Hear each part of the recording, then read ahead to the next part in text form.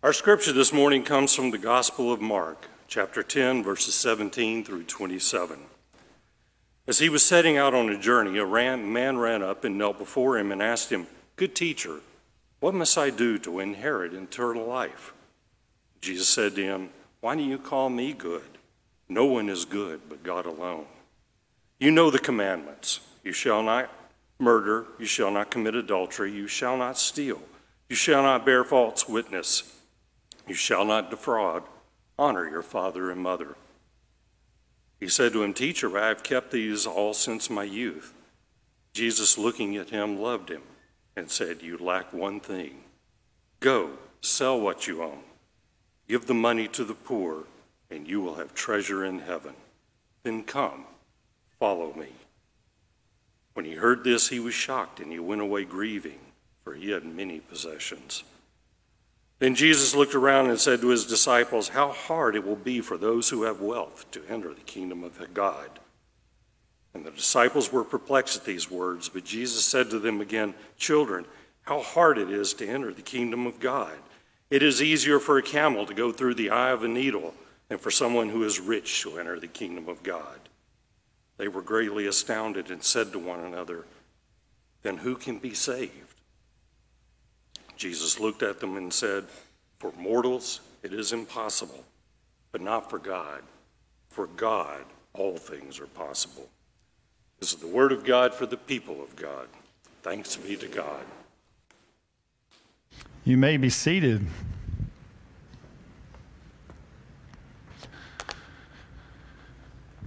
It is really annoying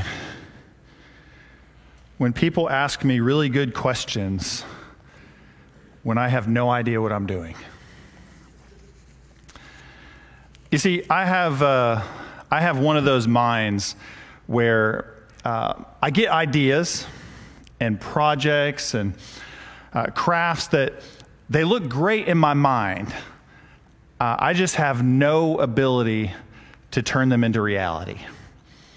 So whatever's in my mind, I can never translate it into actually making it or drawing it or building it or at all kind of bringing it into any kind of reality. So my life is kind of a journey of making a whole lot of mistakes, adjustments, and then just being okay with the way that things turn out so very differently than how I imagined. Now, sometimes things turn out a lot better than anything that I ever imagined in my own self. And so people will come up and be like, "Oh my gosh, that is amazing. How did you come up with that?" And I'm like, "I don't know. No idea." And then other times, I might get involved even in like a landscaping project or something like that. And I might be 2 or 3 days into this thing, and my wife comes out and says, "What are you doing?" And I'll be like, "I don't know. I'm just as eager to find out as you to kind of see how this turns out," right? So I have a lot of questions in my life. Life is full of questions. It's full of really not having easy answers to how things turn out. We get involved in situations and sometimes they just fall apart. We feel like life is going well. We feel like we have all the answers, and then all of a sudden things come out of left field and just kind of destroy any plans that we have. And all of a sudden we are filled with more questions than answers. And there are those moments where we're staring at sort of this idea that vaguely resembles what we thought was our life, but now all of a sudden it's so very different. And we come alongside God and we take a look at our life and we say, "What are you doing?" And then God turns to us and says, "Funny, I was going to ask you the same question." There's a lot of really good questions that we have in life. And sometimes questions, they can clarify things. Sometimes they can give us a little bit more direction. Sometimes they can focus us. They can kind of adjust when we're making mistakes or when things aren't going according to plan. But then other times, questions are really just the insecurity or the vulnerability that we have in our lives, just bubbling up, desiring to know that God still notices us. Have you noticed that my life doesn't at all seem like what we thought it was going to turn out to be? And so over the last week and over the couple weeks to come, we're looking at questions that everybody from disciples to skeptics to outcasts to even people that sound a little bit like us, they're bringing questions to God. They're bringing questions to Jesus as he's going from town to town, as he's in Jerusalem, and he's in the midst of this life and journey of what it looks like for God to come down to us that looks so very different than anything that we originally imagined. And we don't always get good answers to our questions. We never typically walk away from asking God a question feeling like we have the magic words that are going to all of a sudden make everything better. But what we do have is knowing that God is with us. That those fears, those vulnerabilities, those insecurities that we bring to a God that knows that when our life feels like it's coming apart, that God realizes that life is just now beginning. That we're all a work in progress, but we're a work in progress of something that's eternal. Our lives and our stories being woven together with God. So in our scriptures today, we find Jesus about to go on a long journey. So at this point, in the first 9 chapters, kind of leading up to where we are now, kind of like where we started last week, is Jesus has been beginning his public ministry kind of around the area where he grew up. So he's been around the Sea of Galilee. He's been around Nazareth. He's been around some of these fishing towns and some of these villages and some of these olive farms and kind of agricultural and fishing communities. And he's been teaching about the kingdom of God. And so some of the parables that we've heard from last week and some of the ones that we've kind of led through to get to here is that the kingdom of God is like a sower who sows seeds, or the kingdom of God is like a light in a basket, or the kingdom of God is like a small mustard seed. And he's been giving these different images of what the kingdom of God is like. But over the last couple chapters to where we are today, Jesus' teaching has taken on a lot harder of an edge. It's stirring up a little bit more questions. Because all of a sudden, what was metaphor, what was parable, what was puzzling to them, is now all of a sudden Jesus teaching about sin. Jesus teaching about righteousness. Jesus teaching even so much that I am going to die, but I will be raised again. And this stirs up a lot of questions. In fact, at one point, Peter comes up to Jesus and he rebukes Jesus for even telling them that he's going to die and be raised again. To the point that Jesus rebukes Peter and says, "Get behind me, Satan." There's a lot more confusion about what Jesus is teaching. There's a lot more edge. There's a hardship. There's a lot of questions that really they get so difficult that the disciples just stop asking questions altogether. On the third time that Jesus teaches about his death and resurrection, it says that the disciples are so confused, but they're too afraid to ask questions. To the point that I think Jesus begins to wonder just how much they're wrestling with this. And so he teaches them for the third time that he's going to die and be raised again. And they go off kind of down the path to the next town, and he noticed the disciples are arguing amongst themselves very passionately. And so he was like, let's get down deep into this question that they have. What are you guys arguing about? And then it says the disciples get really quiet. Jesus has laid out this teaching, this hardship, that life will have a series of tragedy, of difficult events, of suffering, of death, but also a future of resurrection and of hope. And the disciples are like, oh, Well, we were just arguing about which one of us is greatest. They're not even arguing about what Jesus is trying to talk about. They're not even asking the question of what confuses them the most, but is the very heart and soul of the gospel. And it's not until Jesus is about to go on a long journey, and this long journey will not bring him back to Galilee again. He's headed towards Jerusalem. He's headed towards the cross. He's headed towards that very destination that he has told them that he's going towards, but none of them have got the questions to really understand it just yet. And so before he takes off on this long journey, before he kind of goes off in these communities and these towns and these crowds that have come to follow him and have come to anticipate his teaching, all of a sudden there's one that rushes up to him before he leaves and says, I have a good question. How do I inherit eternal life?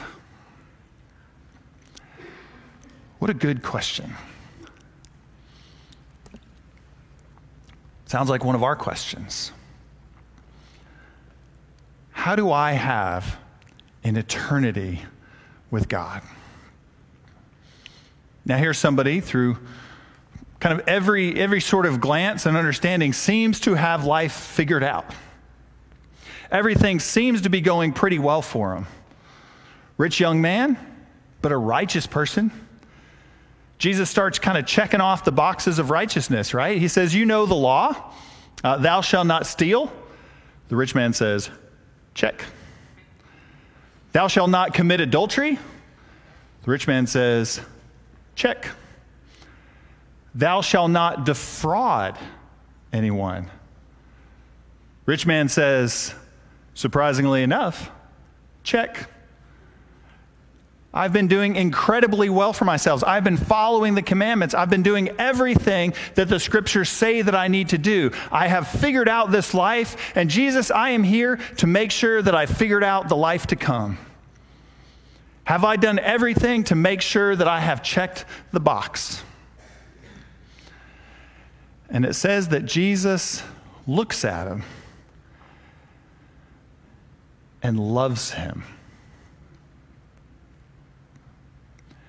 He looks at him and loves him, and then breaks his heart and says, go and sell all that you possess, because this was a man that had great possessions. Go and give all that money to the poor, then come and follow me.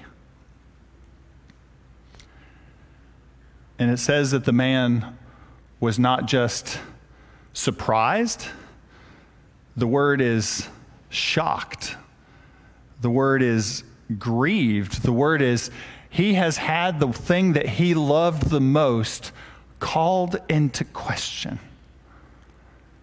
And he cannot bear it. And it says that he turns and walks away.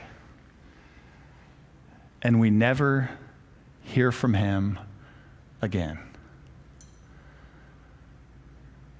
How can such a good question get such a hard answer? And that seems like the type of question that we struggle with. In fact, as a pastor, it's one of the questions that I get more than anything else. In the emails and the home visits that I sit down with people, often the question is, what happens after we die? Or how do I get to heaven? And it's one that I think every single one of us wrestles with, because it's that great unknown question. That each of us struggles with loss, we struggle with tragedy, and yet we wrestle with this reality of feeling and believing that we are a part of something eternal and bigger than ourselves. But by God, it is hard to see it. How do we inherit this eternal life? And it's true, and it's not faithful to the scripture to jump over the fact that Jesus calls out wealth in a very direct way. But let's not pretend that the things that we hold dear and the things that we place as just too much to sacrifice can just be measured in dollars and cents. The power that wealth has is really just to try to shape our world into what we want it to look like. And so when Jesus tells one person to go and to sell all of their possessions, there's a calling upon each and every one of us to think about what are those things that we hold too dear to place before and to trust in God's hands. But I think the depth of the question really comes into what do we actually believe eternal life is? Because Jesus says something to the man that I think is what really brings it into the idea of a heartbroken, grieving reality of the decision that he was really trying to make. That this man came in with a great question of what the horizon looks like. What does the next chapter look like? What does tomorrow look like? What does eternal life after this life look like? And Jesus really turns it around and says, but what does today look like?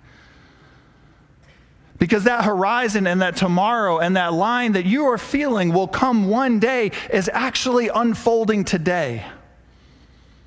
Eternal life is the decision and it's the walk and the journey of what we think and do today. That there is no separation between this life and the life to come. That here is one who is standing in the very presence of the Word made flesh, who is standing in the very presence of the one who came to build and to weave together eternity and include us with it. And he says, how can I be with you later on? Not today, but tomorrow. And Jesus asked, but don't you want that to start today? Don't you want eternity to be something that we start living and building and breathing and giving away today? This story isn't a story about tomorrow. This story is a story of how have our lives transformed today. Where all of a sudden we can take all of those experiences and those tragedies and those stories of suffering that seem to crush our life today, and we weave them together with a hope that yes, Jesus teaches about death, but he also teaches about resurrection. That there's tragedy in this life, but there is still justice to come. That we are a part of an unfolding story, and we get to be a part of that today. How do we get to heaven? We start living it today. We start building it today. And what does that look like? Well, I think it looks like what Jesus shows us in this scripture. That here's a man that comes and says, I want to know how I can be with you. And it says that Jesus looked at him and loved him first. He loved him before he ever even gave him the answer. Heaven looks like turning to those that are around them, that are around us, and loving them as deeply and as wholly as Christ first loved us. The scriptures say that eternal life is for those that believe Jesus and believe in the one that sent him and who live his word. Not just in the life to come, but that work starts today. Eternity is the hope and the actions and the beliefs and the faith and everything that is woven into how we live our lives here today and share things and build things and begin to give things freely away that are eternal, that look like hope and resurrection, that look like grace and they look like mercy. There is only 4 scriptures in the Gospel of Mark that have anything to do with eternal life. And every time that the scriptures talk about eternal life, every time that Jesus talks about eternal life, he says, don't worry about what I am building right now. Because what I'm building is echoing in what we're doing today and what we are building with our lives. I was driving around with a friend of mine, maybe about 6 or 7 years ago. And this young man had lost his wife to cancer probably 2 years before this car ride. That we were just kind of going through some side streets and back streets and really just sitting together in hardship and pain and questions. And this is not a man that goes to church. It wasn't a man of deep faith. In fact, he talked pretty convincingly about not having any faith at all. But he asked about what is heaven like. And I met him with not really a great answer. Instead, I met him with some silence. And that question just kind of hung in the air for a good little bit. And I said, I think what heaven is a place where we're not disappointed. I think heaven is a place that's worth hoping for. I think heaven is a place worth striving for. And I said, but the thing that I believe most about heaven, it's that it's not a place that we're just waiting to be, but it's a place that we get to be a part of today. And when we're dealing with loss, when we're dealing with tragedy, it's not always a place that we're always ready to just think about what's to happen in the life to come. But where is God in our lives today? And the reality is God is right here with us, looking at us in the face and loving us first. May we be like those that can go and do likewise. And strive not just for tomorrow, but to be those who believe, for those who build, and for those who live in the very reality of the kingdom of God, of the hope, the salvation, the grace and mercy of God today. And so freely give it away for others. I saw a quote on the internet this week, the source of all good quotes, from the famous philosopher Dwayne "The Rock" Johnson. And it really stuck with me. He said, we can work for one day, or today can be day one. We can think that one day we'll start to do something, or today can be the day one of when we start to work. May today be a day one of just how deeply we love. Just how deeply we love Christ, the one who sent Christ, and the way that his word is brought to life within us. And may today be the day that we become agents of hope and agents of heaven, that we're a part of giving away so freely today.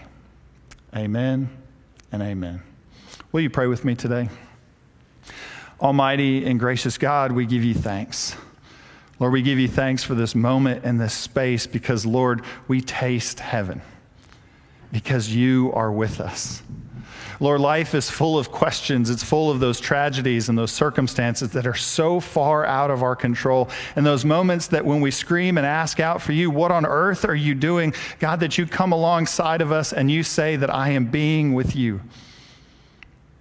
Lord, that there is no sense that we control the events of this world, but Lord, that we follow after you is something we can do.